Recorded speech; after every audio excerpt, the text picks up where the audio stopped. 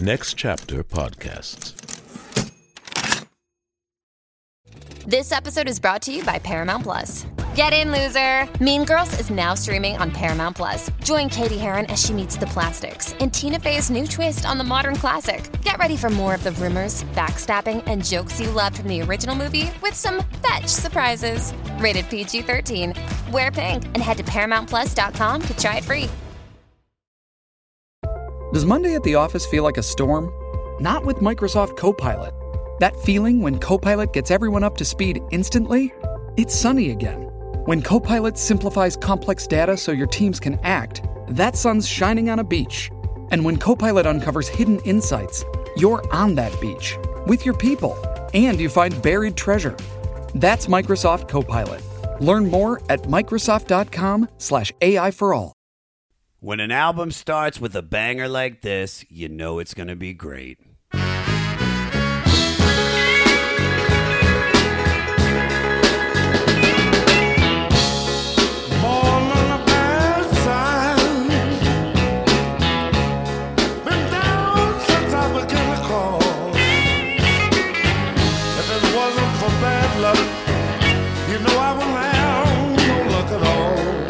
Born Under a Bad Sign. It's by Albert King from his 1967 album of the same name. It's also number 491 out of 500 on the 500 with Josh Adam Myers. What's up, everybody? It's me, your host, the King of Fleece, and I am here to guide you guys through Rolling Stone magazine's top 500 albums list from 5 Honey all the way down to numero uno. And we're down to the final episodes, guys. Only 490 more to go, because we're closing our doors on May 31st, 2028. So I hope you guys paid for your Spotifys, your Apple Musics, whichever way you listen to music.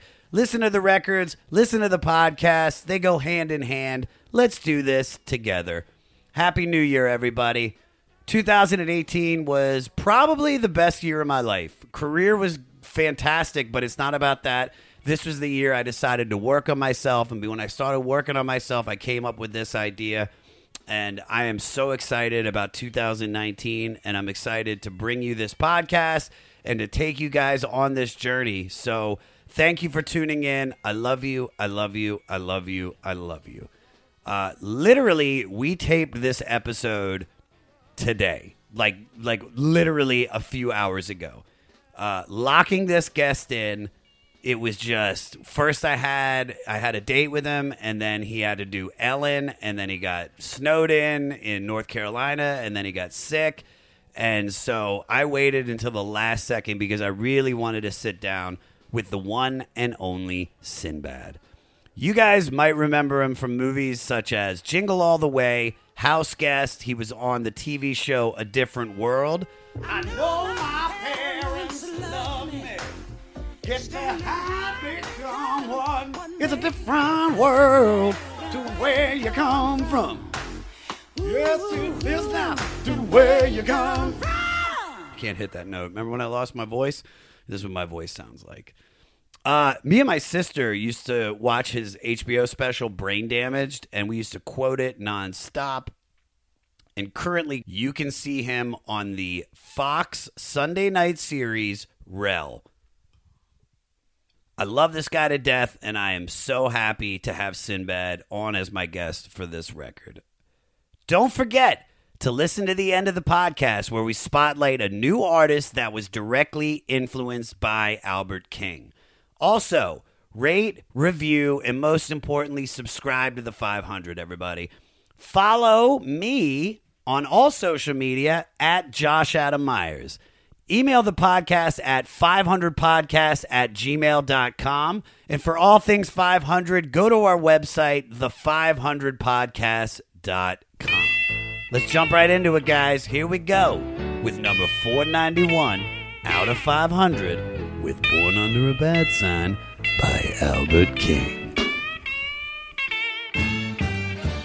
They call me the Sinbad, but dan he's a Sinbad. Sin, Sinbad, dan. All right, that was it. Dude. That's my theme song, man. That's your theme song. All right, man.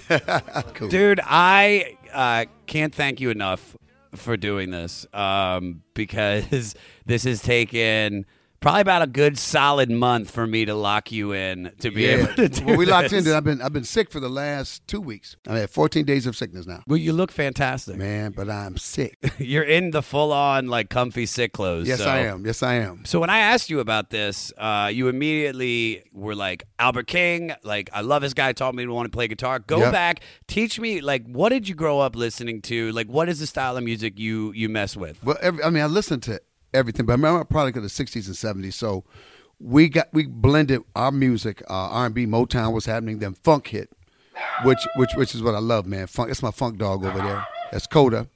So music for coming to an end. So yeah, we did the funk thing, and then blues. I mean, there was stuff I heard in the jukebox at a place called Bobo's Grill, and they were older people. So I'd hear Albert King, Albert Collins, B.B. King, all that stuff. But I didn't really pay attention really hardly to blues the way I do now until I started playing guitar. And how long have you been playing guitar? I didn't pick up the guitar until like almost, 7 years ago, in my 50s. In your 50s? I quit playing music, man. I quit playing music, and I started playing drums again. Come on, Coda. Hey. I started playing drums. I started playing drums again. I hadn't played in 30 years. And somebody said, man, you always talk about music. Why don't you get back into it? So I started playing drums. I said, oh, that's too far in the back. Don't bark in the mic. So that's too far in the back. So I said, I got to learn how to play guitar. But I thought it was simple. I thought the guitar would just be like, bam. I'd be soloing in the first month. And I realized, guitar is a lifelong, it's a journey. Oh, it's a hard instrument to play. It's a hard instrument to become good at. You can learn to play some chords quick. It's like saxophone. You can learn to play a saxophone quick, but to become good takes a minute. So I was going to play bass first. That's what I'm mainly doing now is playing bass and percussion. Okay. But when I started picking up the guitar, guy said, I didn't know how to practice. When you first start learning how to play an instrument, it's all over the place. Oh, yeah. He said, if you want to play everything, play the blues.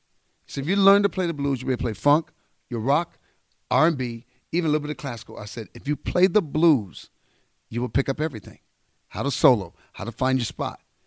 So I said, okay, I'm going to start playing the blues. And then I started listening to all these people and all these blues people. Then even people like Sonny Landreth, who was doing the stuff with the slide. And it started blowing my mind on how funky the blues could be. Sure. Oh, and what they were saying, Well, it's one of those things where I didn't know a lot about blues, and the first record I really listened to when I started doing this was B.B. King live at Cook County Jail, which is great. And then, we get down to 491, which is this album, and because of this record, like, I found out about Freddie King, which is just a totally different style. Whole different style. It's a little bit funkier, a little bit liver, but so you play drums, now you're playing guitar. So how did you get into Albert King? Like, how did you experience this album? Like, how old were you? Like, what was going on in your life? Albert King, I heard when I was young, but it wasn't until like maybe 10 years ago, I was going through something. I heard Born Under a Bad Sign.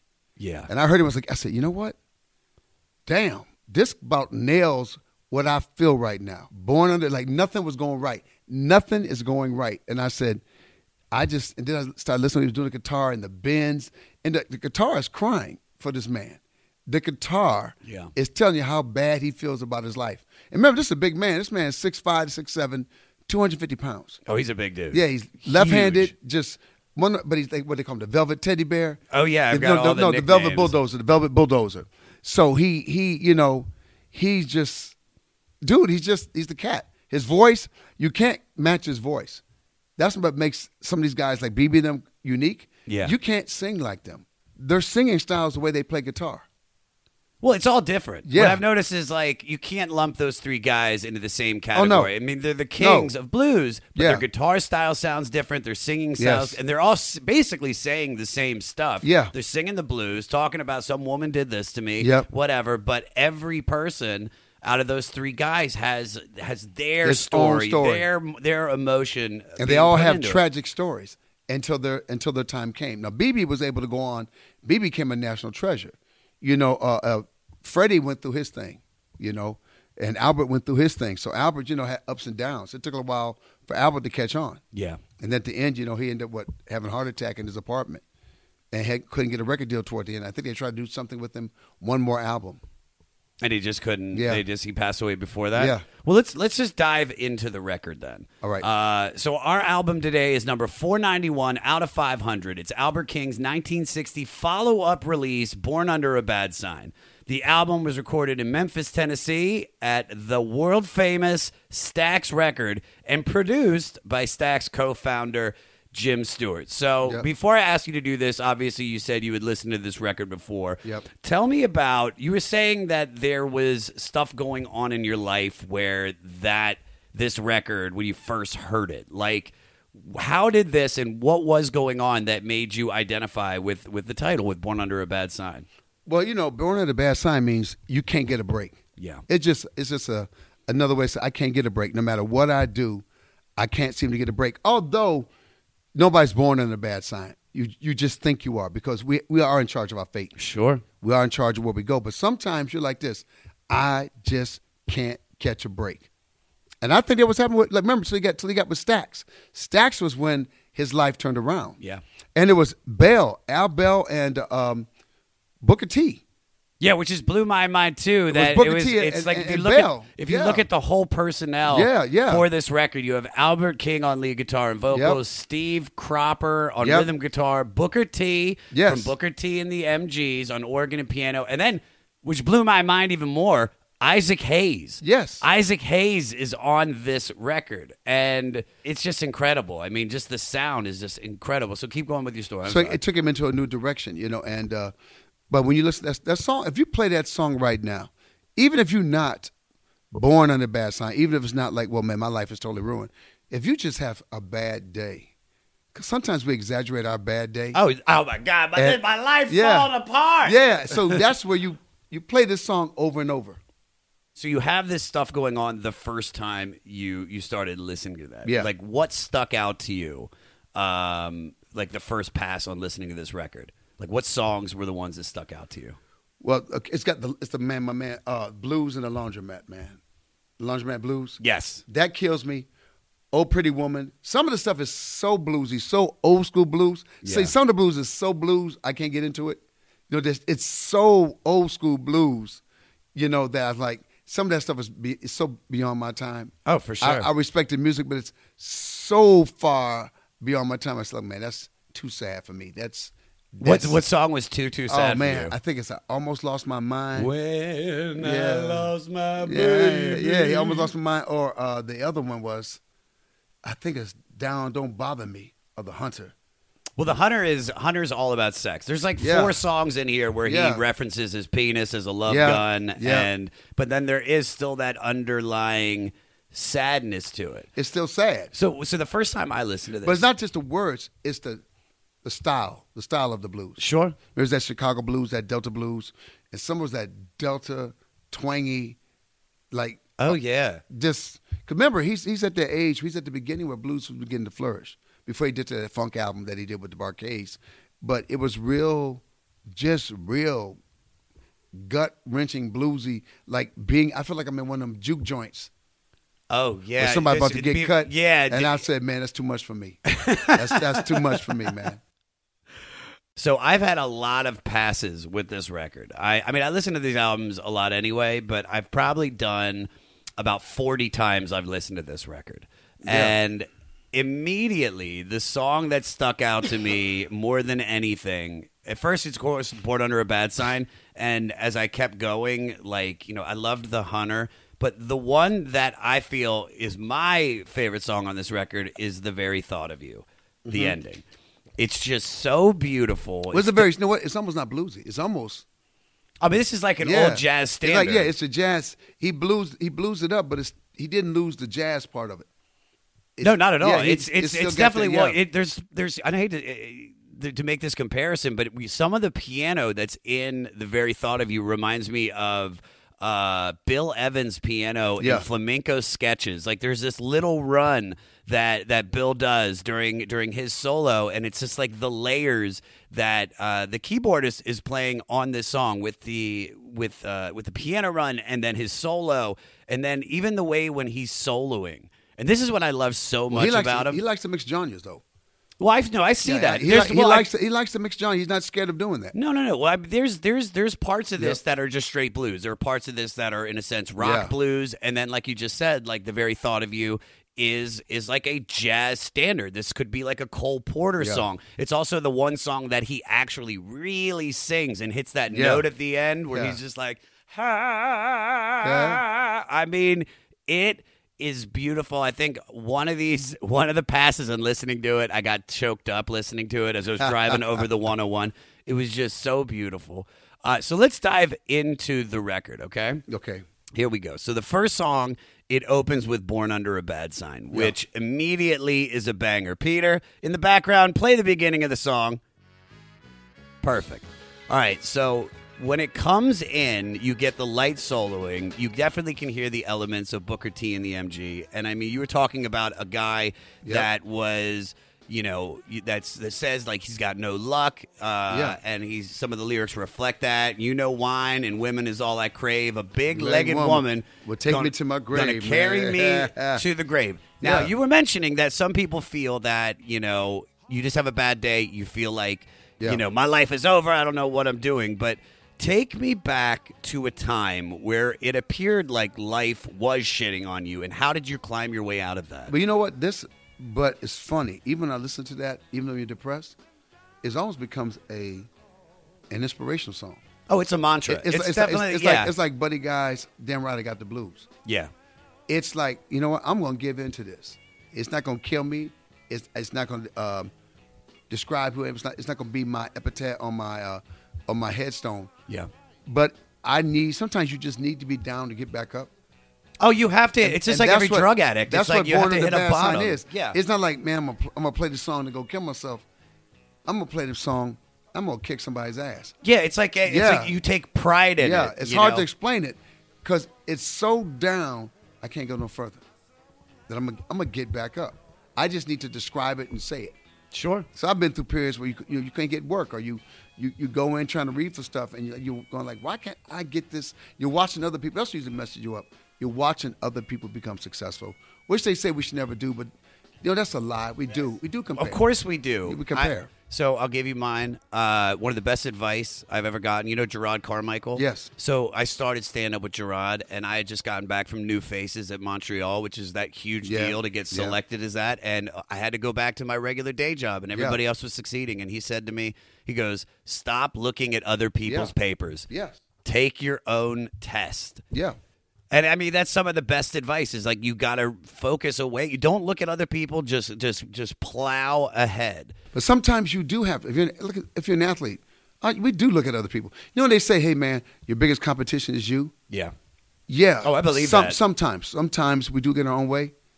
But the biggest competition is beating other people. If I'm an athlete, and say I do end up beating me, I still got to beat some other people. Sure. So when we get on stage, it's not about who's the funniest. Yeah, it is. If you're the kind of person, I want to be the funniest one in this room. When I walk off this stage, now I can't get caught up even like my style. That's the thing where it said, find out who you are. I can't get caught up that my style is different. But how do I take my style and make my style work even in a room of 5 or 6 different types of genres of comedy? Yeah. How do I walk out of there go like, I don't know what that was. I don't know what that was, but he's a beast. That's what you want to find. How do I compete with myself and compete with other people, but not lose my mind in the process? We are inspired by people who beat us. We are inspired by people who are great. We do look at other people. When people say, man, don't look at anybody but yourself, no, because if that guy's headlining, I have to get his spot. So, yes, I have to develop me. I have to become better at what I am, but I still got to get this guy's spot. Completely. Yeah. Completely. So what does it mean then? And when he's saying that, born under a bad sign, what does that mean to have bad luck? And do you think that some people have bad luck their entire lives? And how do you maintain faith or, to keep yourself in such a positive mental attitude? I think we all have a breaking point. I think he wrote that song. They probably were in the studio talking.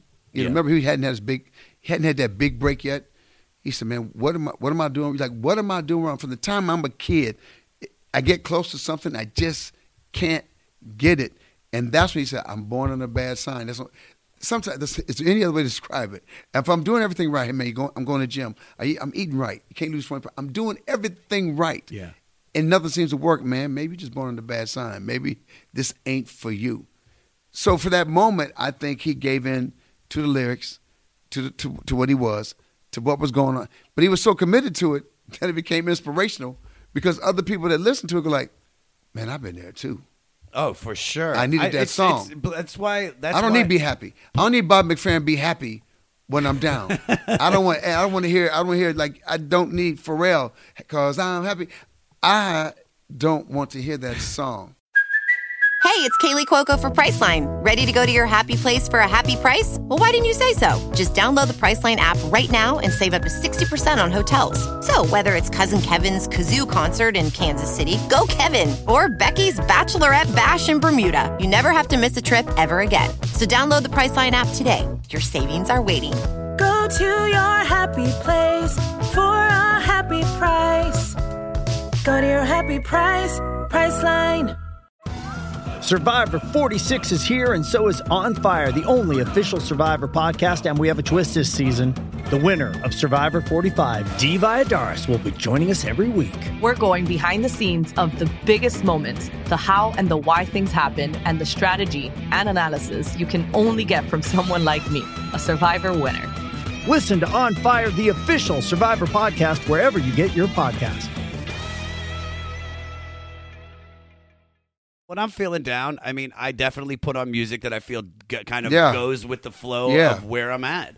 And I am the kind of person, because I had a mom that was very like, woe is me, I'm the martyr, life is falling apart. Yeah. And that was like engraved into my head. And for years, I was taking those traits that my mom was giving me, and I was just like, I never looked at the bright side. And now it was probably for the last year, so I could start becoming a positive person. I started meditating. I started to go into a spiritual guide, reading, and just once I started doing that, because I used to be the guy that's like, God hates me. My life is falling apart. And now it's like... Makes for good comedy, though. It does make for great... It makes for fantastic comedy. Depression makes for good comedy, man. But you have to love yourself so you can love others. And that was the thing, is that I had to learn how to do that. And because I used to believe I was born under a bad sign, but now I just realized that it's like, no, I wasn't. Like, even if you think that you were, it's like... You might have been born in a bad situation. You know what happens?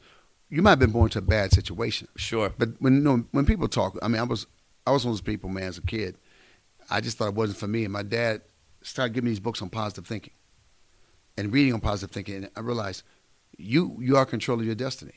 Now, it might not be going where you think it's going, but it's going to go where it's supposed to go. Sure. And you got to find your spot. Sometimes we want something that's not for us. Everything's not for us. I don't believe everything is for us. Some things don't belong to you. So why don't you find, that's what I'm saying, why don't you find the thing that belongs to you? What is the thing that I can have? What is the thing that I'm put on this earth to do? And that's what it is. So born on the band sign is like this. Man, damn, can I catch a break out here? Damn. Look, my car just broke down. I got an audition. Finally got an audition. Car broke down. I get to this. I'm sorry. I'm not going to let you read. Car broke down. So I'm not going to let you read. Well, that wasn't for you. Yeah. That wasn't for you. Well, that's something that's when what you don't accept that yet, you just go home, you go back to your car. I'm born to a bad sign. Oh, I've been to an audition where I got there late. They said, we're sorry. I said, I'll tell you what. I'm just going to sit in this hallway. And if y'all let me come in, I'll come back in. And they go, he's still in the hallway. I said, I'm here anyway. I'm just going to sit in this hallway. As y'all pack it up, I'll just sit in the hallway. And if y'all feel like hearing me, I'll be here. If not, I'll see you guys leave. And then either way it goes, I'm not mad at you because you didn't have to let me read. And when I took that approach to life, like, you owe me nothing. See, you had to get out of that. The world doesn't owe us anything. That's that bad sign. Sure. The world don't owe me anything. Mm-hmm. It ain't fair. It's not fair for anybody. Even for people we think are doing well, and you find out some of them so are miserable as hell. Miserable. They might have a worse sign than what you got. Like, dude, you got a lot of money in the car, but your life sucks. I've realized that money and fame is the exact opposite of happiness. Yes. Like, because you can have, I've seen, it can kill we it. know. It can kill your happiness. We know some of these people that have all the money in the world. They're performing on some of the biggest stages, and they are miserable. Because you realize that money and material things is not what life is about. I mean, it feels good when you're doing that, but then when you still have all those problems, not problems, but you still feel depressed, like then you realize, wow, something is wrong with me, and then you wallow in that. Well, you know what happens? It becomes to the point A friend told me before I got in this business, if you're not happy before you become successful, you damn sure ain't going to be happy. So he said, work on your happiness now. See, everybody works on their happiness later. It's opposite. He goes, you got to find a way. So when I was broke on the road, dude, I was having fun. Oh, yeah. I was having so much fun. I almost dreaded success. I said, it can't be as much fun as this. Yeah, I'll have more money. I have a car, I have a house. But will I be having as much fun? No one knows who I am yet. Sure. I go places, act a fool. I said, will it ever be this much fun again? And if you can find a way to maintain some of that, you can't maintain all of it. But if you can find a way to maintain some of that same stuff before you made it, you'll be all right. Completely. All right, well, let's go into Crosscut Saw. Yes. Play the beginning of it, Peter. You've got the nice little blues swing. And then as you keep listening to the lyrics, it's about giving that good D. Yeah. I mean, he's not hiding it at all. Some call me Wood Chopping Sam. Some call me Wood Cutting Ben. Last girl I cut the wood for, want me back again. See, it's almost like, I think he was finding his victories. He was just big guy that women look like. Remember, they called him Velvet Bulldozer. He's like, you know what? That's a great name, by the way. The Velvet Bulldozer. So he was like, you know, he could sing, play guitar. Yeah. You know, he was a tall guy, good-looking guy. You know, a lot of women, especially the blues clubs, man. They were probably throwing themselves at him. Oh, and blues is a lot of braggadocio. If you notice, but they hide it under words. See, rappers put it right out in your face. Oh, yeah, they're so... I'll give you that D. Yeah. He's like cross-cut saw. A cross-cut saw. I mean, it's like it's hidden, but at the same time, once you hear the lyrics, you're like, no, this is 100% about you, dick, dude. Yeah. You were saying something about the Velvet Bulldozer. Do you have any nicknames? Any nicknames that people have given you, like, throughout your life? Man, I was called Spider-Man. Why Spider-Man? I love Spider-Man comic books. Okay. Spider-Man. And then I was Dr. Doo-Doo. When I was in college, that was my name through college. Dr. Doo-Doo? Yeah, because I would go to the bathroom and stay for hours. I bring all my magazines, all my books. You know what's funny is like because I'm a long shitter too. You know you're taking a long shit when one of your friends that's hanging out with you texts you like, "Hey man, you doing all right in there?" Yeah. Like I've had that happen to me. My family a few goes, times. "Oh no!" So I'm going to the bathroom and go like, "Oh no, we'll never make it." I said, "No, this will be a real bowel movement." Usually, what happens is I'm in there, I'm finishing stuff. Let me finish this script. You know what? No one's talking to you. Yeah. It's a time of communion with yourself. Oh, I love it. It's a meditation. It's meditative mode, brother. So Mr. Doo-Doo, what else? Dr. Doo-Doo. Oh, I'm so sorry. You're Beyond, brother. Beyond. What else besides Dr. Doo-Doo? Anything else? Red, Dirty Red, High Yellow. Those are pretty good. Yeah. Dr. Doo-Doo takes the Doo-Doo's cake, the top, dude. bro. All right, so Kansas City is the follow-up song to that. Yep. Nice mid-tempo blues classic. Yep. From what I was doing as I was listening to it, it was people have said it's rumored about the song being about a prostitute. I could kind of get that through some of the lyrics, but then you brought up a song that really stuck out to you, so I want to dive into that. Yes. Oh, Pretty Woman, which pounds.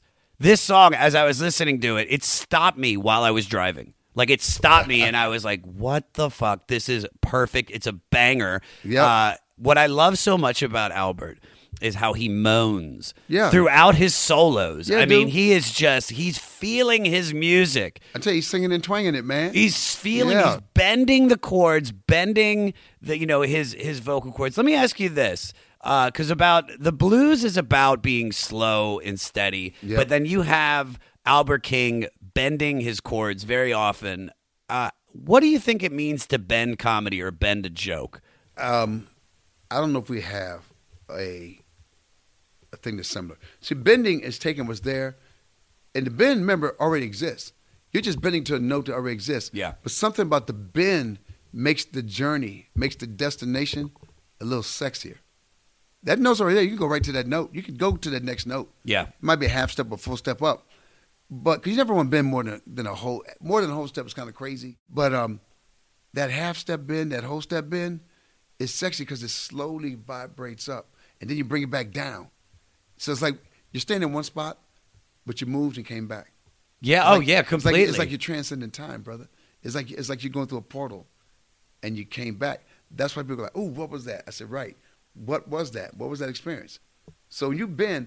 In comedy, the bend would be maybe a sweet callback, but a sweet, not just a regular callback, But like a callback where everybody goes like, oh, where comics go, I wish I had done that. Sure. Oh, because you just completely, you either through misdirection, they weren't expecting that callback, and then you hit it, and they're just like, the way that you just blended the beginning part of your set, went into something completely different, and then bended it right back to the beginning. And you can't do a lot of bends in comedy. You can do a lot of bends in blues, you can do a lot of bends. Oh, it's all bending, But comedy, you do too many, it's like, all right. No, I believe that. You might get 2 or 3 good bends. I believe that. Yeah. I think. Well, no, I've heard some of your material that I feel like you can bend. I know Burr definitely will bend, and I'm starting to now, where I'm really starting to like. I've set something up at the beginning of the set, and then I'll do 20, 25 minutes, and then come right back to that. But my bend is an accident. My bend's more like music. I don't really have a set laid out, so I'll do something, and my brain said, "Remember that," and I'll go back to it. So that one might be more musical for me, maybe because I love music. Maybe my body even reacts that way because I go, oh, that's cool, that's perfect. It's like you're playing guitar and go like, oh, you just slide there because it felt good to go there. Yeah. So my bends are never really planned. You might have 1 or 2 planned bends, but my other bends just happen because it fits in the music. It just fits in the music.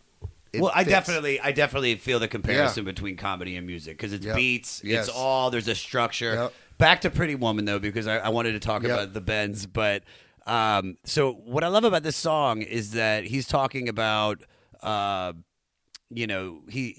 is about a woman that has done something to him. Yeah. Oh, pretty woman, what you trying to do? You keep on fooling around till I get stuck on you. So you just drop that mess and come on down off your throne. Stop using my heart as a stepping stone. And I love that. Because, we've all been in that situation where a woman has done something like that. That's what it's about. It ain't about her being wrong. She was always wrong. If she wasn't pretty, he wouldn't have messed her. See, he's messing with a woman he shouldn't have messed with. Sure, that's completely. He's messing with a woman he should have messed with. He says, oh, pretty woman. He's basically saying, your fineness is killing me. Can you please let me be the one that you keep? She ain't going to keep him. She don't keep nobody. Have you ever been in a situation with a girl like that before? Where there's one that, like you're talking about, where there's a girl's walked all over you? Not long. Not long? Why? Just because you recognized immediately that you were getting played? Because I'm not built that way. I'm an ADHD guy. We give you too much. we give too much. And if I see I'm about to get played, if I stay too long, I'm sucked in. Sure. I'm going to be there for a while, and it's not going to be pretty. So you get hurt quick, boom, we burn quick and get out. I can see, like he said, oh, pretty woman. You might say, hey, why am I not enough? And as soon as you say like this, did I just say that? Am I stupid? And you have to get yourself out. You have to pull yourself out. So you can't ask her to leave. You got to go. Yo, for 100%. See, he's stuck. Yeah, he is stuck. But I mean, I've been in situations where I've been stuck because not only is it about, just the woman being attractive, but like I moved in with a girl after a week. Next thing you know, we've been dating 3 years, and I'm like, God, this has got to end. And it's just we shouldn't have lasted. Can't move in. 6 months. Can't move in. My wife is the only one person I've ever been with. Really? Moved in, yes. Move in with nobody. Live with no one. Did you ever date somebody for a long time and you still didn't move in with them? No. Oh, no, so I only dated in my lifetime, I think 3 people. When I say this is a woman I date and I call my woman. I just tell you, I didn't fit. I was young. Women didn't find me exciting, whatever. So I learned to be like, oh, man, I'll make it, and they'll see who I am one day. But I found out even if you make it, you still carry the traits of the dude that don't fit. So for the longest, you carry the traits of the guy. Even though you seem like you got everything, you're so cool, it don't take much to throw you or hit you. Because I didn't have that pimp attitude, brother. That, hey, man, let it for her. I didn't have that. I was like, oh, man, how can I help you? I was that kind of guy. You just have a lot of love, and when you found somebody that you thought was special, you were like, this is it. Yeah, so my thing was I can't mess around. I'm not good messing around with something that ain't good for me.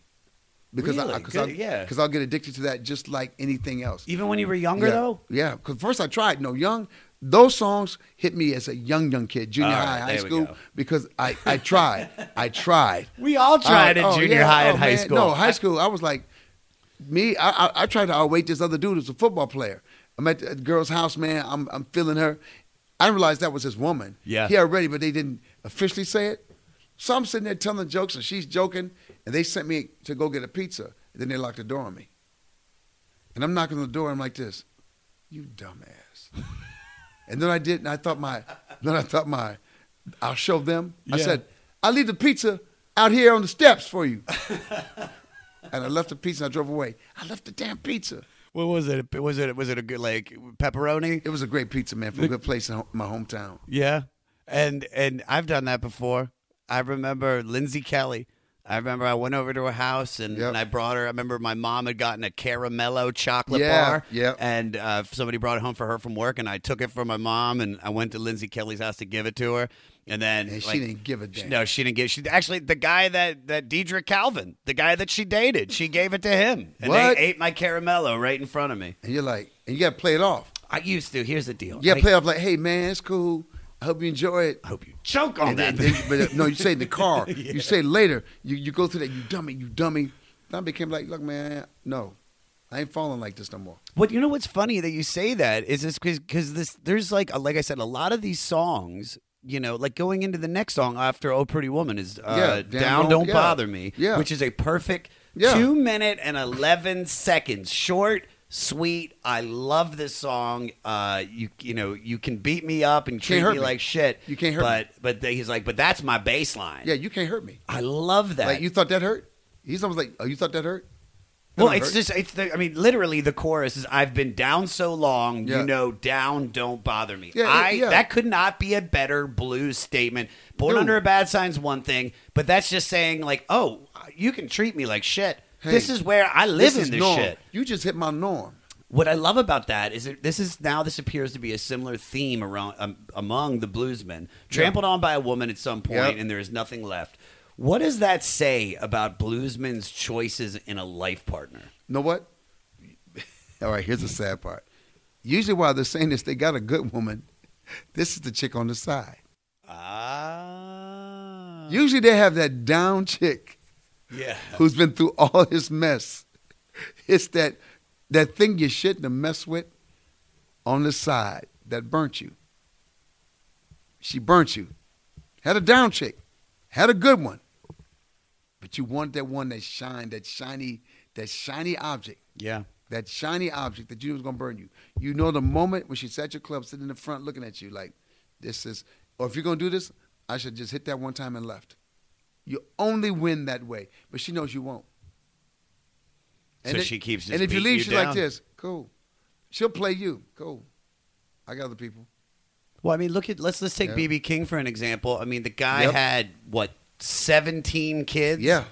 And no woman attend. No one woman. Yeah, no. You know, he was married like 7 times. But was he? Yeah, he was married 7 times. If I'm not mistaken, people, if you're listening to this and I was wrong when I talked about it in the B.B. King thing, correct me. But from my understanding, he was married 7 times, but he's got like 17 kids from 17 completely different women. Because just some of those guys just, you know, like you said, they like to get down. There was or they just don't stay anywhere long. B.B. King only took 2 weeks off a year. Oh, I know. How can you be married to him? He's only took 2 weeks off a year. And then one girl said she would wait for her one time a year. He'd come to her hometown. She'd wait on the porch. B.B. would come by in his tour bus, and she'd go to the concert. That was his daughter. Yeah. And they hang out, you know? Yeah. Good for them. Good for Albert and BB and Freddie. Yeah, man. Getting the shit-clack on. Yeah, man. Coming into my favorite song, one of my favorite songs, The Hunter. Yeah. Which I love this song so much. The piano at the beginning. Peter, play a little bit of that as we're in there. It's kind of chilling, brother. Kind of chilling. Yeah. That's a walk. That's his walk. That's his walk. Horns. Everything about... That's his upside. When he's chasing... That's his upside. And then when he catches it, he falls back down. Oh, for sure. He grabs it. He should. On the hunt is when he's doing his best. Yeah. Oh, completely. I love so much about this song, not just the wooing during the solos, but I've got my love gun loaded with hugs and kisses. Yeah. And when I pull the trigger, there will be no misses. Yep. Ain't no need to hide. Ain't no use to run. Because I've got you in the sights of my love gun. Which is just such a fantastic line. Yep. Leads me to this question. Why are black guys obsessed with their penises? Like, why? I think white guys are too. Look at but we don't have nearly as cool names as like Love Gun. Because they're not cool like us. It's just not cool. These are old school cool brothers, man. We ain't even cool like these older brothers. No, not at all. These are cool brothers, man. They just ain't cool. I mean, look, you look Mick Jagger, all of them. Yeah, but it was funny about like Mick Jagger is a cool guy. Yeah. But then when you see him up on stage and it Yeah. looks like he's having a seizure Because dancing, he was trying to do James. it's just He was trying to do James Brown. Yeah. Remember, when Mick got that dance, he got it from James at that TV show. sure, Either he's having conniption fit. sure, I believe But it. I respect the fact that he saw there was something special about James. Man, Mick was talking about brown sugar and stuff. Look, come on, man. Look, it's funny, man. I think brothers, especially back in the day, was proclaiming, this is who I am, because you got to compete. Yeah. You compete with all these other cats out here. Think about this. Good. In life, I always said, in the hood growing up, if you have no money, you have no car, none of that, you can't control that. You can control your sexiness. So guys develop swag. See, you still got love if you had nothing else but you had women. Even women like that. Like you might have nothing else, but you got your swag and you got women, you still got game. No, I believe You that. still got game if you have that. So when you were what was your upbringing? Were you middle class, lower middle class, upper No, middle man, class? my dad was a preacher, but we didn't have nothing. We got clothes from rummage sales and stuff. Oh, yeah. But my dad was a preacher, but my dad came from the streets of Chicago and St. Louis. His stepfather made his mom give him all the way, 6 of them. So, my mother was raised by 2 different families. So they came from very bad childhoods, but they came together and became great parents for something that makes no reason why. But we was raised, I think when you raised that way, I lost some of the swag because we were taught, hey man, don't brag about what you are, be about something. And I tell my nephews, I tell my son, man, you know what? It's all right to toot your horn because somebody else might not do it. It's okay every once in a while to let people know who you are. To stand. I had to learn that as I got older. I got older and I started talking more trash. I got older and said, I'm not taking this. Okay. As I got older, I said, you know what? People act like they want this one thing, but they don't. They like dark side. Americans, people in this country, we love the dark side. We love that edgy cat. We love that cat that he went to rehab. Now he's okay. But we love that he went to rehab. Oh, dude. Look at Robert Downey Jr. We love the dude that goes to rehab. Yeah. But if you never go to rehab, if you always were okay, they're like, you know what? They almost got an attitude. I don't like him. He just, nothing about him like this. Oh, because he didn't beat his wife. He's a good man. He raised his kids. Oh, damn. I hate him too. Yeah. Yeah, completely. We like the edge, man. So how did you keep your swag when you were, you're growing up a preacher's son? Like how did I didn't have it.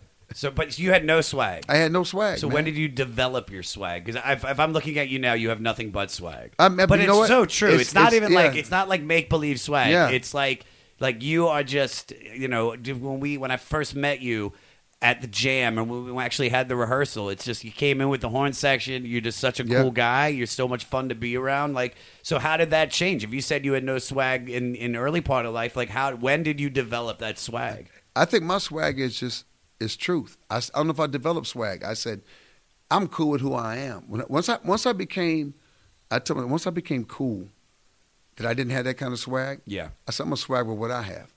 And once I realized I didn't have that stereotypical what swag was supposed to be, I said I got me. And I'm cool. I'm cool being by myself. I'm cool that I'm fit. I'm cool when I walk in a room, you don't get it. Yeah. Matter of fact, I'm gonna put it in your face. I'm going to walk in and walk out and they go like, man, what was that about? That's my swag. My swag is I love music. I love all types of music. Matter of fact, I'm going to learn how to play guitar. I'm going to learn how to play horn. I'm going to learn all this. I'm going to take what you do and take it from you. How many instruments do you play? Right now, man, I'm playing guitar, I play bass. Drums, I can get on drums, but I would have to shed for maybe a couple of weeks to get let's play this song. Oh, I'm the same way. Yeah. Percussion, I can jump in the band. I went out with Victor Wooten over the summer for 8, if we did 8, 9, 10 shows. Yeah, because I mean, when you did the jam, just so I'll tell everybody, Sinbad did the jam about a year ago. Yeah. Was when I met you. And you brought the horn section, you had background singers. Yep. We did, what is it? Play That Funky Music for the beginning, and then we did the Bruno Mars song, Locked Out in Heaven. Yeah. So funky, so fun. When did you start incorporating music into your sets? Have you been doing that for a long time? I used to do it before I just would play it. I would play, my first stand-up special is when cassettes were out. I did the Shy Lights.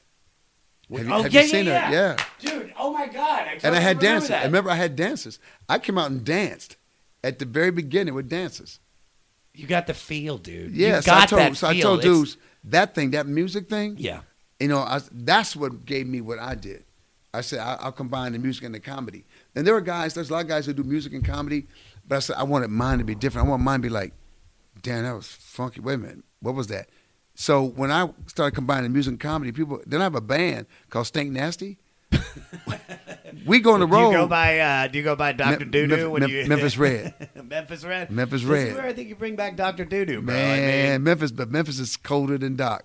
Memphis don't give a damn about nobody. So when I started doing that, yeah, and the club owner said, what is it going to be? I said, you're going to get equal parts comedy and music. I said, I can't explain it to you. So I'm at the mic talking trash, but we funking up and playing music.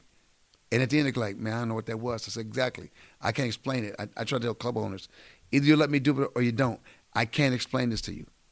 I will give you, people won't disappoint. They won't think, oh, Sinbad is you're going to put on a show. Yeah, it's like you'll put on a show. I'm putting on a show. Oh, that is incredible, man. I got the do-rag, the hat, sunglasses. Oh, he's a whole different dude, but he's me. Are you saying that's just you kind of putting that swag on we were talking about? He's that kind of swag dude. I'll cut you. He's that kind of swag dude. I love that. Yeah, he's that kind of dude. He'll cut you. He'll cut you. Yeah, 100% cut you. Yeah. This episode is brought to you by Pepsi Wild Cherry. Pepsi Wild Cherry is bursting with delicious cherry flavor and a sweet, crisp taste that gives you more to go wild for. Getting wild may look different these days, but whether it's opting for a solo Friday binge watch or a big night out, everyone can indulge in their wild side with Pepsi Wild Cherry. Also available in Zero Sugar. So grab a Pepsi Wild Cherry and get wild. Hello, it is Ryan, and we could all use an extra bright spot in our day, couldn't we? Just to make up for things like sitting in traffic, doing the dishes, counting your steps, all the mundane stuff. That is why I'm such a big fan of Chumba Casino. Chumba Casino has all your favorite social casino-style games that you can play for free anytime, anywhere with daily bonuses. That should brighten your day a little.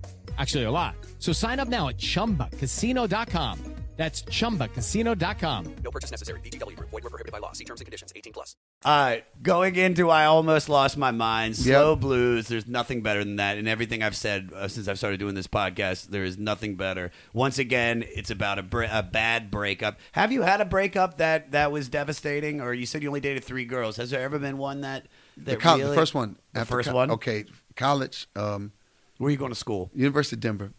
Fell in love with a girl from Chicago. Didn't want to fall in love. Wasn't ready to be in love. I know I couldn't handle it.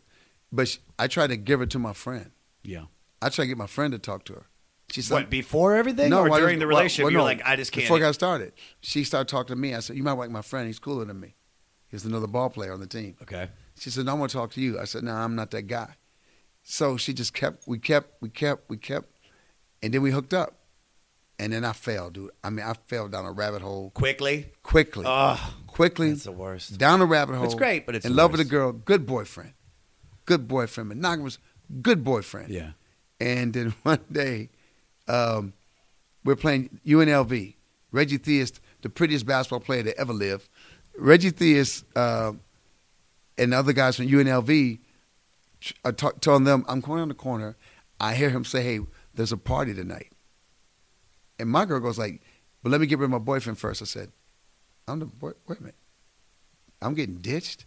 I'm that dude? I'm that, what? And I know should I go around the corner? But if I make a scene, I look stupid to the ball player. Yeah. So I waited. And they came around the corner and said, hey, man. So, hey, what y'all going to do tonight? Oh, we don't know. We might go to the party. I said, cool. I'm going to chill. So I went to her place, before they left. I said, y'all be careful. And they're laughing. And so, I did? I sat in front of her door the whole night, slept, fell asleep. The other girls on the dorm floor put a blanket on me. That's how sad they felt for me. I wake up right before the elevator opens. They come up the elevator. I think they've been drinking. I know they've been drinking. Yeah. And they start laughing. They go, oh, my God, he's in front of your door. But the Scorpio side of me and the swag that was coming to me got up. I handed the blanket. I said, you guys, everybody's good? She goes, yeah. I said, forget my name, forget my face. And I got in the elevator. She goes, what? Dude, the next day, I was down in the cafeteria getting ready to eat breakfast. Yeah. Everybody's down there, and she's talking to me. And I said to everybody, do you hear this voice? I keep hearing something, and I don't see anything here. Oh, wow. So Yo, man. you had cut her out. I was done because I'm done. I'm not going to be that dumb dude because I know me. She'll say something, and I'll go right back and be okay. So I said, boom, Scorpio, done. She chased me across campus. I kept, wherever you are, ghost, leave me alone. And my boy's like this, man, that's the coldest. That's the coldest. But I wasn't trying to say. be. Yeah. But y'all like this, man, that's the coldest thing I ever seen. I said, what? The way you cut your girl. I said, I don't have a girl. Oh. They said, what? I said, I don't have a girl. Wow. Damn, dude, that's might be beyond cold, bro. That's some strangeness. I mean, that's if you're gonna get over something, that's Yeah. how you do it. I had no time, bro. Good for you, Yeah. dude. Yeah. That's a good. You flip Yeah. the script. You I flipped. literally, when they say flip the script, you flip the script. Because the other side of me wanted to hang with her. Oh, of course. I had to yeah. fight that dude. Yeah. I had to fight that dude. I said, I'll never hurt like this again. I said, I will never be that punk. I'll never hurt like this again. And you slip a couple of times, but I catch myself, no. Well, once you have the first bad breakup, especially at a young age, that was like the perfect time to have it. You weren't too young, you weren't too old, you were right there in the sweet spot. And I wish I would have learned the first really bad heartbreak that you don't dive in so fast. Yeah. But I think that's, like you said, I'm a Scorpio, Yeah, you're a man. Scorpio. Like We jump off the deep end. We're We don't even check for the emotional water. people. We don't even check to see if there's water in the pool. You see that right there? That's my heart right there. It's just, We it's right. don't check to see if there's water in the pool. We adjust. We adjust 100%. I'm about to hit this drain.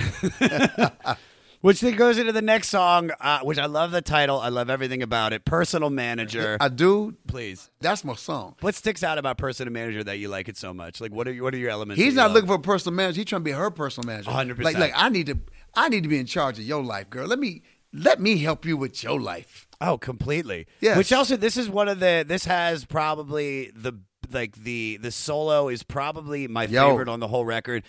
Peter, play the solo. Also, let's listen to how the horns are complementing the solo. It is so incredible. Yes. It's about wanting a girl to be your queen, you taking care of somebody, and it's probably it's actually one of the only two songs on the record that Albert actually wrote. I want to be your personal manager. It's that baby. Stax sound. It's that Stax. But that it's Stax so horn. That Stax horn hidden. But just that. Yeah. The horns are talking. I love this song so much. That's the beginning. I want to be a personal manager. Is before he got his heart broke. This is where I'm gonna make this work. Let me go ahead and show you how to be right. Completely. Yeah. Let me before this get all messed up. Let Albert make your life right. What? Let me ask you. So the idea of someone to be your personal manager, what are the things for Sinbad that need to be fixed? Like what are the elements that you need? Like if you were gonna have like in a relationship, what is that? What would a personal manager be? Yeah, I'm 62 years old now. Remember, and my wife and I were divorced for 11 years. Now we're back for 16. The thing that had to be fixed for me was just, look, man, I am what I am. I got ADHD. I'm all over the place.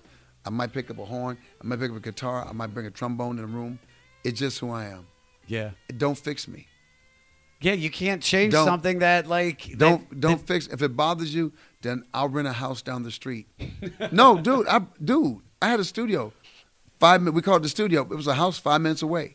The rule is, I don't want to apologize for what I am. I think that's the key to quit apologize for what you are, because what you are is what caught the other person's eye. Yeah. And now what you are bothers them. So now you start getting bothered, and the relationship falls apart.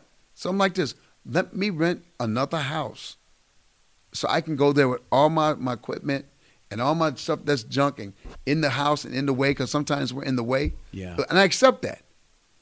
But I'm going to still have it. So I'll just have it somewhere else.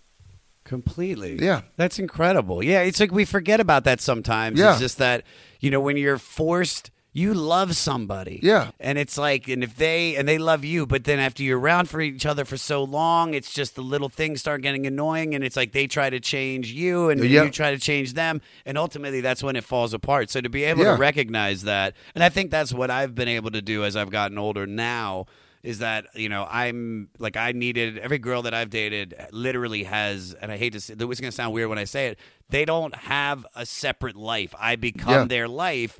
and which is great and it's beautiful, terrible. but it's terrible in It's the long terrible. term. Nobody wants that. Well, at the beginning it's sweet. When Two they're can't just become like, one. That's subtraction.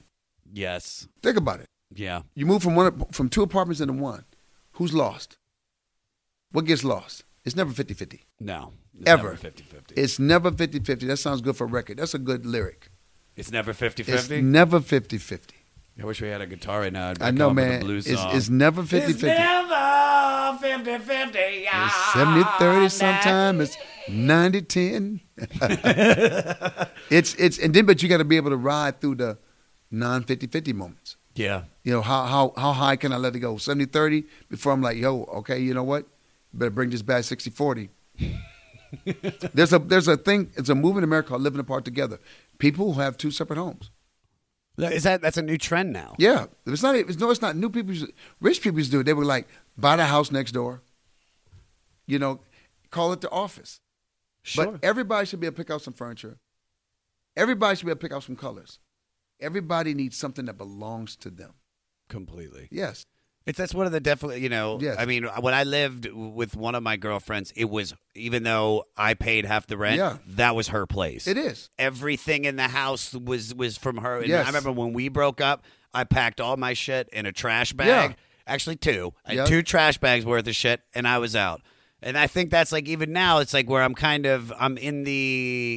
single right now. Yep. I'm not, I'm open to the idea of love, but like what I did was I wrote down what I'm looking for in a woman. Yep. And I'm like, I'm not going to deviate. Because once I wrote it down, I noticed that I'd been dating the wrong girls my you whole picked them. It's not their life. fault. We picked I them. know. I picked her. I pick everything. We all trust me. We do everything. But it's like you just get attracted to the shiny things, Yes. and then you realize, oh well, I don't want the shiny things. I really want to have my time. You have your time, and we meet in the middle. But It's I do like having a personal manager. I think that would be fantastic. I don't want a man cave. I want a man house. I don't want a basement. I don't want one room. Wait, is that what your studio is? Where we came to see that that's Yeah. your man cave? Yeah. I love that. Got to have something that belongs to you that you don't apologize. Hey, man, just put it over there. And nobody gets mad. Yeah. Or why is that there? Or why is it Completely. that color? Those 2 colors don't match. Don't matter. It matched for me. Completely. Laundromat Blues. Yeah. Slow Blues. It's another song about a cheating on a woman. Yep. Goes into as the years go passing by. Once again, which Mark Maron said this to me, and I believe it, man. That Slow Blues is some of the greatest music ever, and I think as the years go passing by, it's such a powerful song too, from what he's saying. So let me ask you this: do you think an artist knows when they're creating history? Do you think No. Albert had any idea what he was doing? I think he was just doing this thing. I don't think Michael knew when he was doing Thriller, because remember, Michael didn't give that song to the end. He didn't put that song on the album. Quincy says, "I know you got one more." He said, "I know you got one more." He wasn't even going to put it on the album. So I think when you think you're making history, that's when you mess it up. So if you try, I think if you tried it, because yeah. Michael tried to do it with the next album. Remember, he looked in the mirror. I got to sell 30. He sold 30 million copies of Thriller. He looked in the mirror and said 31 million. And Quincy said, "Man, don't do that." Yeah. You know, because he was it'll be- trying to write to sell records instead of just feeling No, the music. That, Thriller was such a huge feat that you felt, if I don't do this, I failed. But no, man, you might not ever get. It's like making certain movies. I know there'll be a movie I'll make, and I'll never top that. I'll make some other good ones, but there'll be one you'll do, and I'm waiting for that one. I go like, shit, yeah. that was that shit. That was that was fire. So do you think that you've had something like that, No. like so far that Nope, not even close. not even close? What about one with your specials? I'm proud of my specials, especially my first one. Did you know while you were recording that first one when you finished it that you were like, this is it? Like I this said, is no, it? I'm about to kick HBO's ass. Yeah. Because they didn't give me special for the longest. They wouldn't give me, okay, there were all these comedy specials. I couldn't get one. Who was getting specials before that? Like that, right around that time, that you were being denied. Yeah, a lot of cats. I mean, if you look before my special, there were a lot of specials out there. Probably Robert Klein. I He's couldn't, got like 50 of them. I couldn't get an HBO special. I couldn't figure it out. And then I know they start off with 30-minute, you do an hour. Well, when they finally came to my show, when Chris Albrecht came to my show, my brother, who was my manager at the time, I said, I'm not doing 30 minutes because you owed me 30. I'm doing an hour. I'm going to shoot it where I want to shoot it. I'm going to shoot it where I want to shoot it. I was basically saying, I don't care if you give it to me. I probably won't get it. And that's when I found my power. My swag was like, I'm not going to miss what I never had. But I'm going to keep moving forward whether you give it to me or not. And it became the highest rated special. I think my first two were the highest rated specials on HBO. But no one ever spoke about it. Even HBO. What do you mean? HBO didn't acknowledge the fact that it was that popular? We had to find out. Somebody at HBO called me and says, you know it's the highest rated special, right? It was never advertised that way. It was never. It's funny. It's like it violated the rules. It was clean. It didn't fit the HBO. We're not TV. We're dirty. Yeah. So it broke the rules and it worked. We shot 2 shows. I said, 2 shows, that's too much. And Carolyn Strauss said, no, you'd be surprised. I said, no, this will be, each show was 2 specials. I'm going to have to edit it down to an hour. We had almost 4 hours of material. Oh, so you did different material on both tapings? Yeah.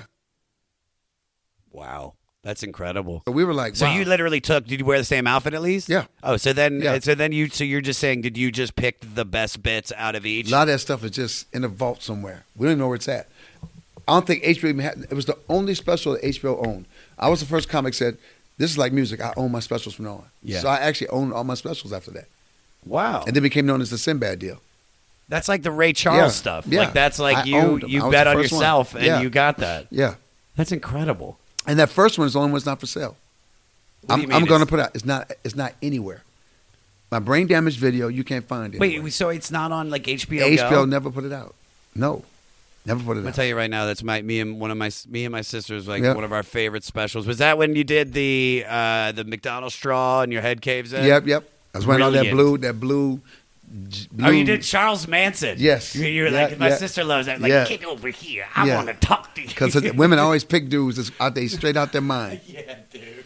Yeah, my mama Don't Run For Me when it had special effects in it. That was fantastic. We had special effects. It was just, dude, it was crazy. So fantastic. Yeah. All right, would you want to do some facts real quick? We got a few facts. All right, what's up? Here are some facts, and then we'll facts, and then we'll ski-bob and facts and double skibby facts. Here's the facts. Here we go. The release of Born Under a Bad Sign in 1967 would change the face of American music, modernizing the blues. It was the great divide of modern blues, the point at which the music was rescued from slipping into derivative obscurity. Part of the album's success was it had been attributed to Booker T and the MGs, who gave his blues a sleek, soulful sound, which gave King crossover a feel. So let me ask you this. Was there an event in your career that spread you to a wider audience crossover appeal? That's funny because when I got started, there was my audience, I didn't even advertise to white people. My audience was like 90% black. Hey. No. He got mad at that statement. Come on, man. Coda. Come on, man. Coda. I think it was, I'm trying to figure what was the thing. The thing that took it over. All of a sudden I saw everybody starting to come. Maybe it was the stand-up special. That really blew you up? Yeah. But you're still saying that, so did you start seeing after that stand-up special a lot of more variety of races in the audience, not just blacks? You're talking like whites? Here's what changed it. When I started off doing comedy, let's go back further, before the stand-up special. Okay. I was doing comedy clubs. Remember, there's no TV, no movies. I was selling out with nothing other than word of mouth. So this is before Different World. Now, this is before difference for everything. There's nothing. I wasn't even Sinbad. They knew who I was. My audience is mainly all white because black folks weren't going to comedy clubs. Okay. And I couldn't figure out, how do I get black people to come to a comedy club? And there were no black comedy clubs. I did A Different World.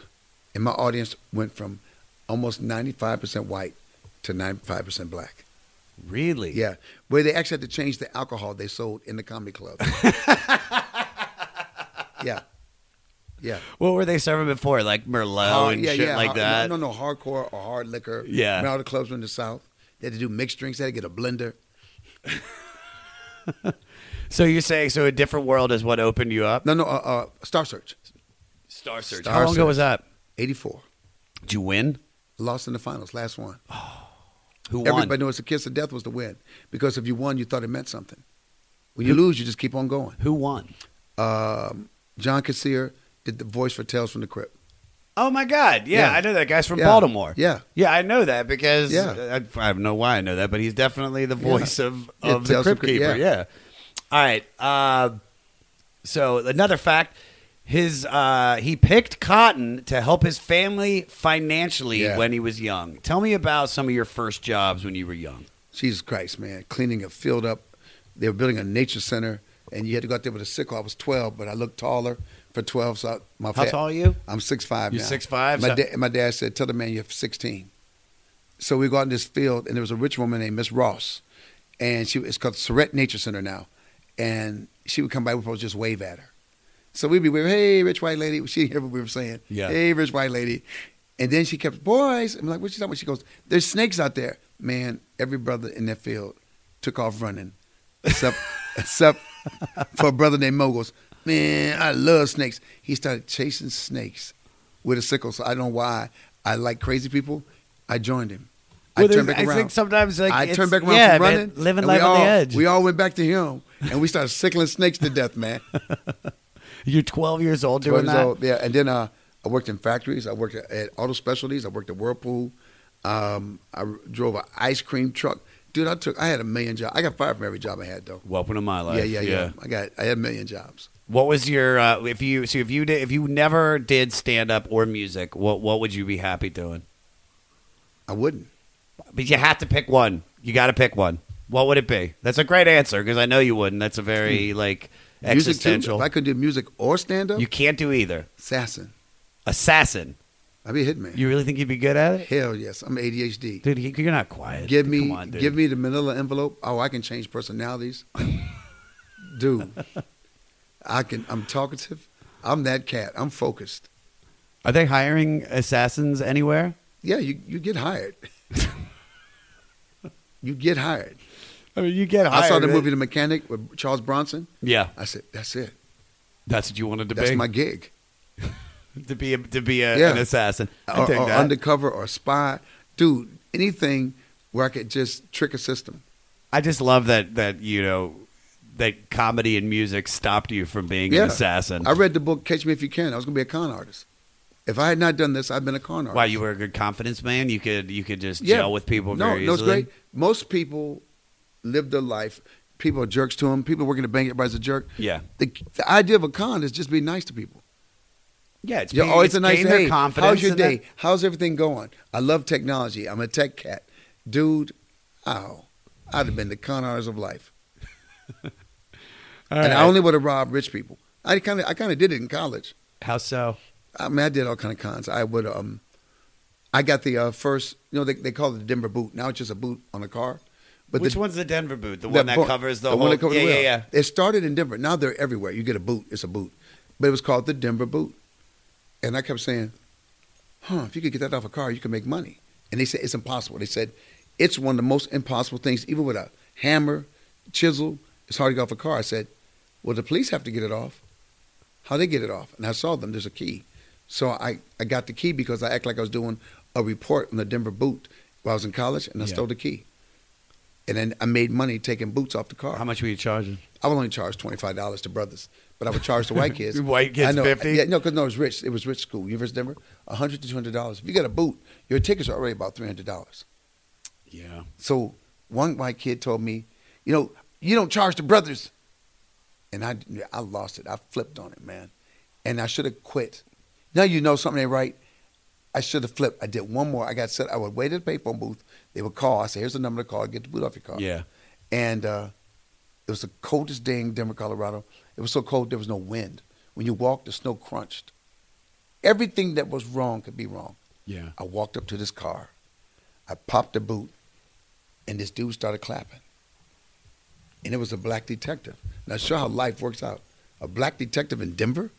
He said, we've been wondering who's been taking the boot off the car, how they could get it off. He says, give me the damn key. I'll talk to you tomorrow.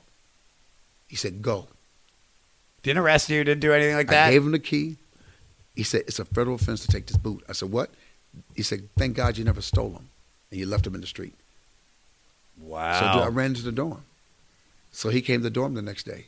He was asking for me, and they pointed me out in the TV room. He said, what's your thing, man? I said, what do you do? So I play basketball. I'm I'm kind of an engineering student. I don't know what I want to be. He said, either you're going to jail or you can be a great person. Now, that same detective is a guy that still comes to my shows. Really? Yeah. How old is he? Is he like 80? Is he in his 85? 80s? Yeah, I haven't seen him in about maybe 8 years. Do you give him free tickets? Yeah. Oh, yeah, you kind of have to. Dude, I mean, I told him he was an inspiration to me. How so? He changed my life. He kept watching. He followed my career all through college. And as I became a comic, I looked for him in Denver. He goes, man, I swear to God, I thought that was you. When I found him, I said, man, remember me? Oh, that's incredible. Yeah. Hey everyone, this is Tuck from Fit for a King, an off-road minivan. Every week I bring you fun interviews alongside your favorite metalcore entertainers with my new podcast, Get Tucked. Join me every Monday with bands like Counterparts, Crystal Lake, like Moths to Flames, and many more. We play unsigned and undiscovered bands, deep dive into each artist's history, and of course provide the greatest breakdowns in current metalcore. Tune in to Get Tucked every Monday, out now through Sound Talent Media. That's incredible. There have been all kinds of people like that I kept in a notebook. People who changed my life. Yeah? Yeah. And, I mean, you still keep in touch with a lot of them? Or? Yeah, some are gone, some are around, some still come to my shows. Well, so some people, like, they'll kind of lead us to the next fact is that, you know, Eric Clapton and let me see if I can find the influences. Eric Clapton, Jimmy Page, like some of the great guitar people, Jimi Hendrix, a lot of these people, you know, feel they, you know, are influenced by Albert King. So who would you say who has influenced you? Comedy-wise?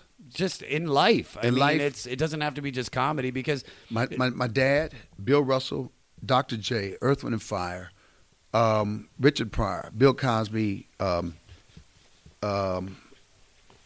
on, why am I tripping? Had his own show, kind of insane.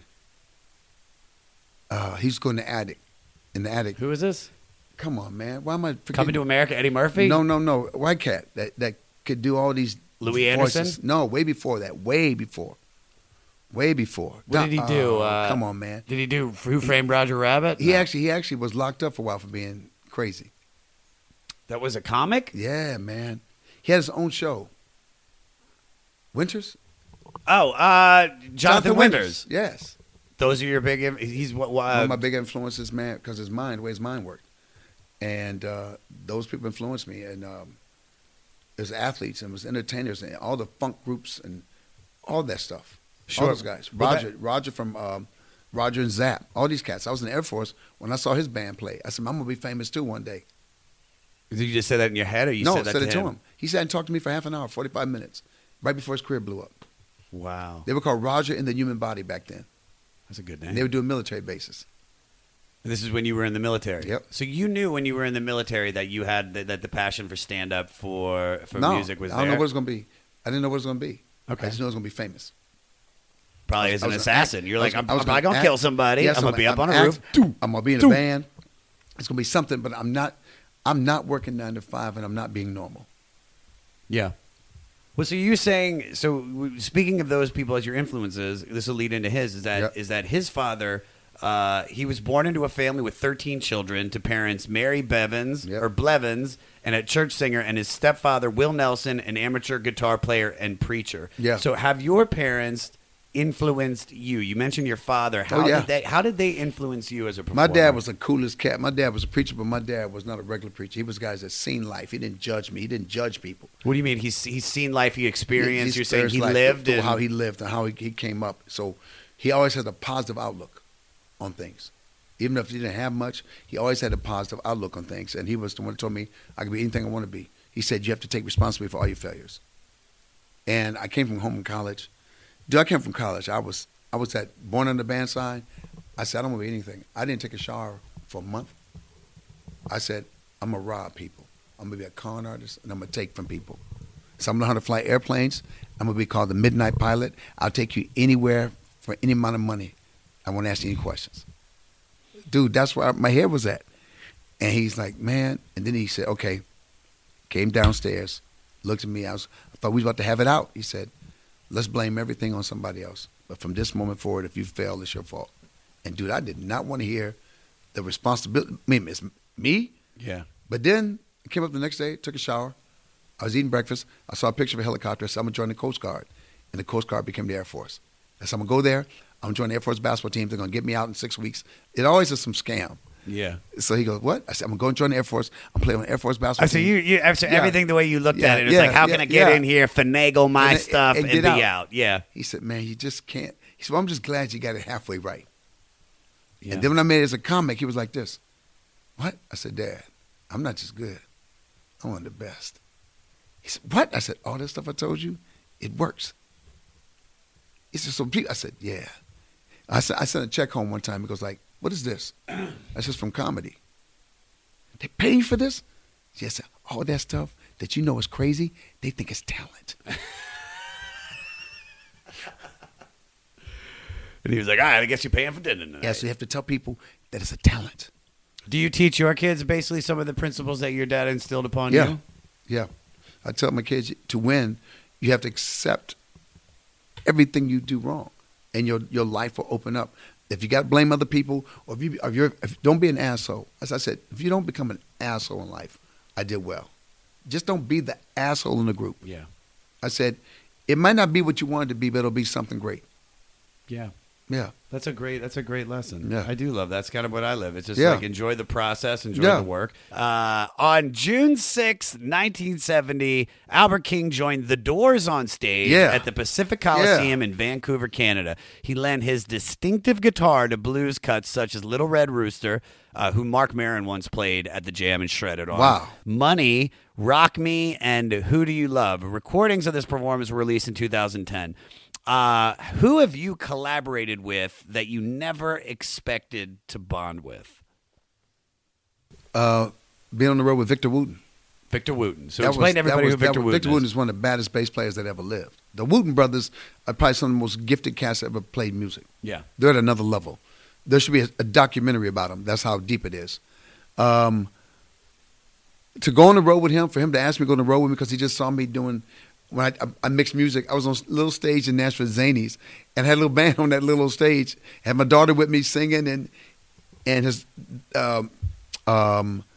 they were doing a trio, doing some music, and the drummer couldn't go. Okay. And his wife said, remember that thing Sinbad did on stage? Maybe y'all should just do something together. And we ended up doing these days together. I was in heaven, man. How long ago was this? That was this past summer. Wait, what about like when you've performed? Like, have you collaborated? You worked with Schwarzenegger. Like, how did that?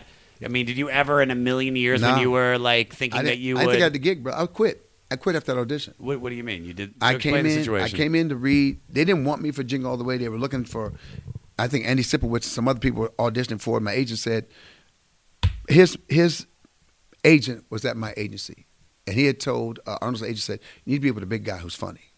He said, you should look at Sinbad. So the director and everybody, they said, well, he wears earrings. Like what? Like I can't take him out? So people heard I was hard to deal with because what? Because I like to try to be funny. Can I try this another way? Yeah. So that became, he's hard to deal with. But if you're Robin Williams, you call, oh, man, he's a genius. He's a genius. Yeah. So, I go to read, but I go into Bosnia. That's why I went to Bosnia with Hillary Clinton. Yeah. I'm supposed to go to Bosnia. Did you say you went to Bosnia with Hillary Clinton? I remember the whole thing where she said she was on the plane and the plane got shot up.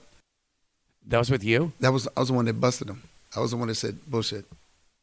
Wait, why am I lost on this? Why didn't I? It's funny how nobody puts it back together anymore. But what's funny is I just try to cut out the news because it's like any kind of discussion about like when she said that this plane was getting shot at and stuff, and I'm watching the news. I was on there also with Sheryl Crow, and I'm like this. I know Cheryl's gonna say something, right? Wait, so it's you, Sheryl Crow, and Hillary Rodham Clinton, and a bunch of reporters. So they all knew. There are about 100 reporters on this plane. It's a C-5. You can't do spirals on a C-5. So we get, and then I hear about this, and then all these people online like, man, Sinbad could have saved her with his hammer pants. And then somebody said, well, she ought to make Sinbad her vice president. He could be the good Negro.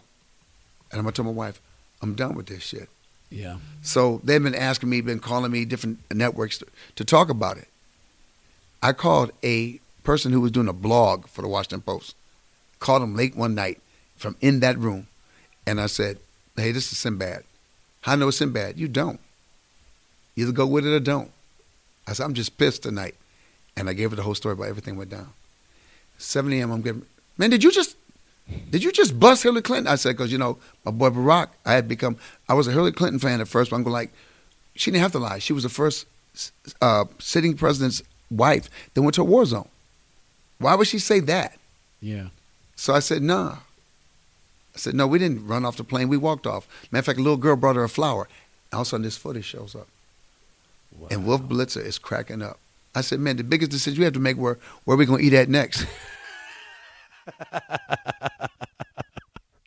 So, dude, I got people hating on me, but I got people loving me. And then I got a call from Barack Obama's people. Look, man, he can't say anything, but he said thank you. But then I can never go to the White House because I was going through some kind of thing with the IRS, and I never, ever had a chance to go to the White House. Oh, you had the opportunity, but you couldn't? No, I never. They never. I was invited to come in for something, and then the person called back and said, hey, now, but he eat that up? Yeah, he ate my What? cord. Just now? It's all right. Wait a minute, what cord is it? Just now, it's my computer cord. What? Yeah. It's all right, don't worry. This is falling apart anyway. He ate that up? Look. Come here. Hey, Coda, come here. What kind of computer is it? It's a MacBook. Which end are you using? It's this guy? I got one. I'll give you another one. Are you sure? Yeah, I got one here at the house. I don't use those anymore. Oh, I love it. That's great. Yeah. That's really great job, dog. Yeah, man. So what were you saying? Finish your thought. So, Barack's people say, hey, man, he can't tell you, but good job. But I never got a chance to go to any of the soirees or anything. Yeah. The whole time that the man I love, Barack Obama, was in office. Because I was considered, maybe I was too outspoken. Maybe it wouldn't have been a good look, So that's the only thing. Sure. Yeah. No, I believe it. That's incredible. Yeah. All right. Albert King did a cameo on Albert Brooks' comedy album, A Star Is Bought. What? Yeah, I know. It's like this is what? You have to search deep on this and we can find it. But tell me about your most random cameo or performance. Has there been anything that you're just like they would blink and they'd miss you or something that you've done? What's the most random gig you've ever booked? What random? I know I'm gonna probably remember it later. Well, I was in a music video. I was in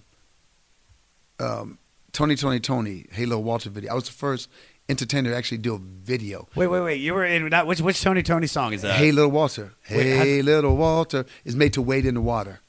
I don't remember that. They thought my edges. Everybody said. Well, here, Peter, play that song. What is it again? Hey Lil Walter. I was a dope dealer. In the video? In the video. Oh, my God. And they thought I had killed my career. They thought it killed it? How far into your career was this? This is, man, 80 what? In the 90s. That was Sinbad, man. They thought this is not going to be good for you. They said. Even though it's a music video. No, remember, entertainers weren't doing music videos yet. Oh. Actors weren't being in other people's music videos. That's beneath you. Yeah. That's insane, though. It's Tony. I mean, they were so you're saying you did this? That's their first music video. Nobody knew who Tony was. That album hadn't even dropped yet. Yeah, they hadn't done Feels Good yet. They hadn't done any of the hits. Oh, wow. So we can find that online? Oh, yeah, they're all online. I did 3 videos with them. With Tony? You were there? Between the first and second video, they went from nobody knowing who they were to bringing their own women to the videos. That's insane. Yeah. Oh, my God. Yeah. So we can find it online. Yeah. We'll look it up. Another unknown fact they might not know is I was first black to do the White House correspondent. You did the for George Bush Sr. You did the White House correspondence? Did you? They weren't televised. They weren't a big thing.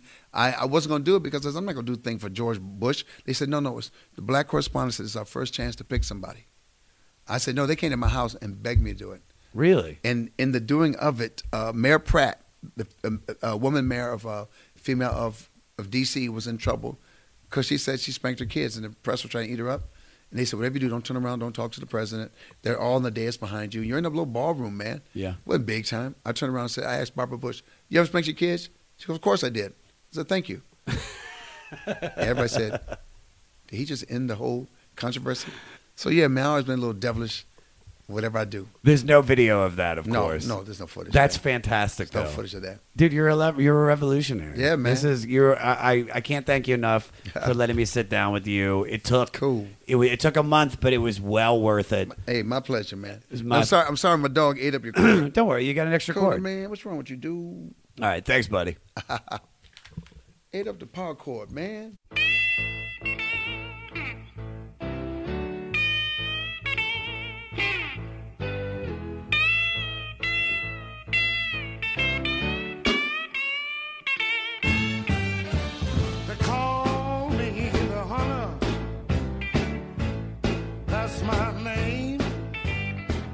Aren't you glad I waited to tape this, guys? Sinbad, ladies and gentlemen. If you want to follow him on all social media, his name is Sinbad Bad. And January 3rd through January 5th, he's going to be at Caroline's on Broadway in New York City. Also, watch him every Sunday night on Fox on Rel. He's fantastic. Their show is fantastic. I love that guy to death. So support him, support his comedy, whatever. I'll be posting his mixtape track listing link on all social media and on all music platforms so you can get inside the musical mind of Sinbad. Email the podcast at 500podcast@gmail.com and follow me at Josh Adam Myers on all social media. And if you guys want any upcoming tickets, you can find them at joshadammyers.com. Please subscribe to the podcast on your favorite platform and listen, rate, review, do it all, everybody. Also, we created a club. It's called the 500 Club, and we'll be giving away merchandise, T-shirts, hoodies, live chats with me and my guests. And as long as you guys sign up to join the club, you get full access to all the episodes uncut, one day early on Record Store Tuesdays. Join the movement, people. The 500 Club is the shit. Do it. Find it at the500podcast.com, and all the details are there on our Patreon membership opportunities for you. Now, we just listened to Albert King from 1968. Here is an artist that is directly influenced by this album. From Austin, Texas, we have Black Joe Lewis and the Honey Bears and their single Face in the Scene. All of their details and ways to find them are at our website, the500podcast.com. If you're in a band and were directly influenced by one of these albums or artists and you want your music featured on the 500, send your song to 500podcast@gmail.com and make sure you put the album and artist that influenced you in the subject line. Woo! Next week is ZZ Top Week with their 1973 album Tres Hombres. So you got some homework to do.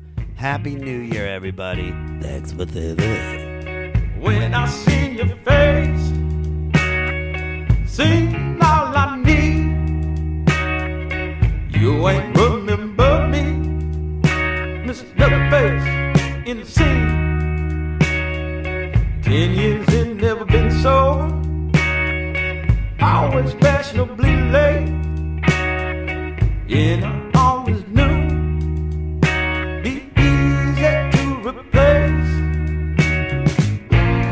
Keep on some gummies, you was good at night. You got lucky, lost in the bathroom, on the floor at some party.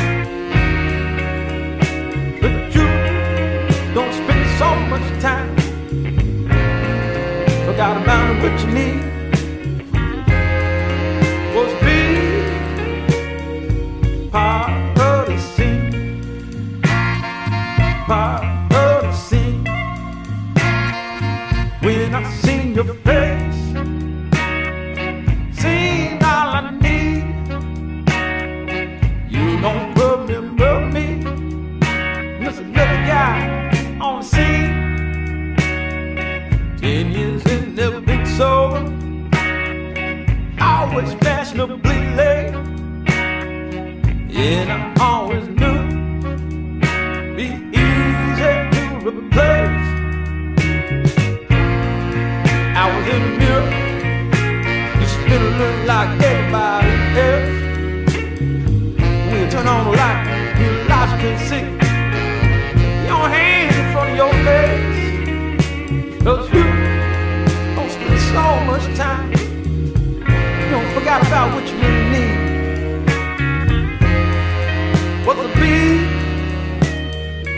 Part of the scene. Part of the scene.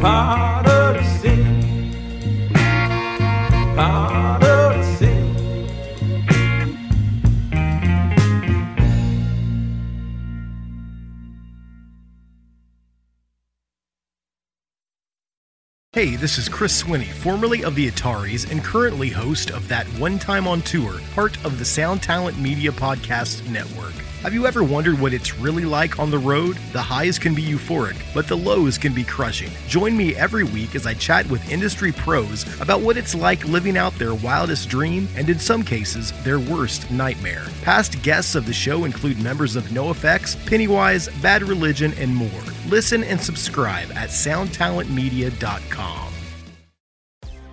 Porn, Satan, drugs, therapy. It's not just the list of what I'm up to this weekend. I'm comedian Kiki Anderson, and those are just a handful of the taboo topics I've poked and prodded at so far on my podcast, Indecent, the show where we peel at the wallpaper of polite society. Each episode digs into the dark underbelly of our culture to dissect the things we aren't allowed to talk about around the dinner table, featuring conversations with comedians, activists, journalists, academics. They all help me figure out the who, what, and why behind what is and isn't acceptable behavior. Indecent with Kiki Anderson, where NSFW meets LMAO. Mwah. Next Chapter Podcasts.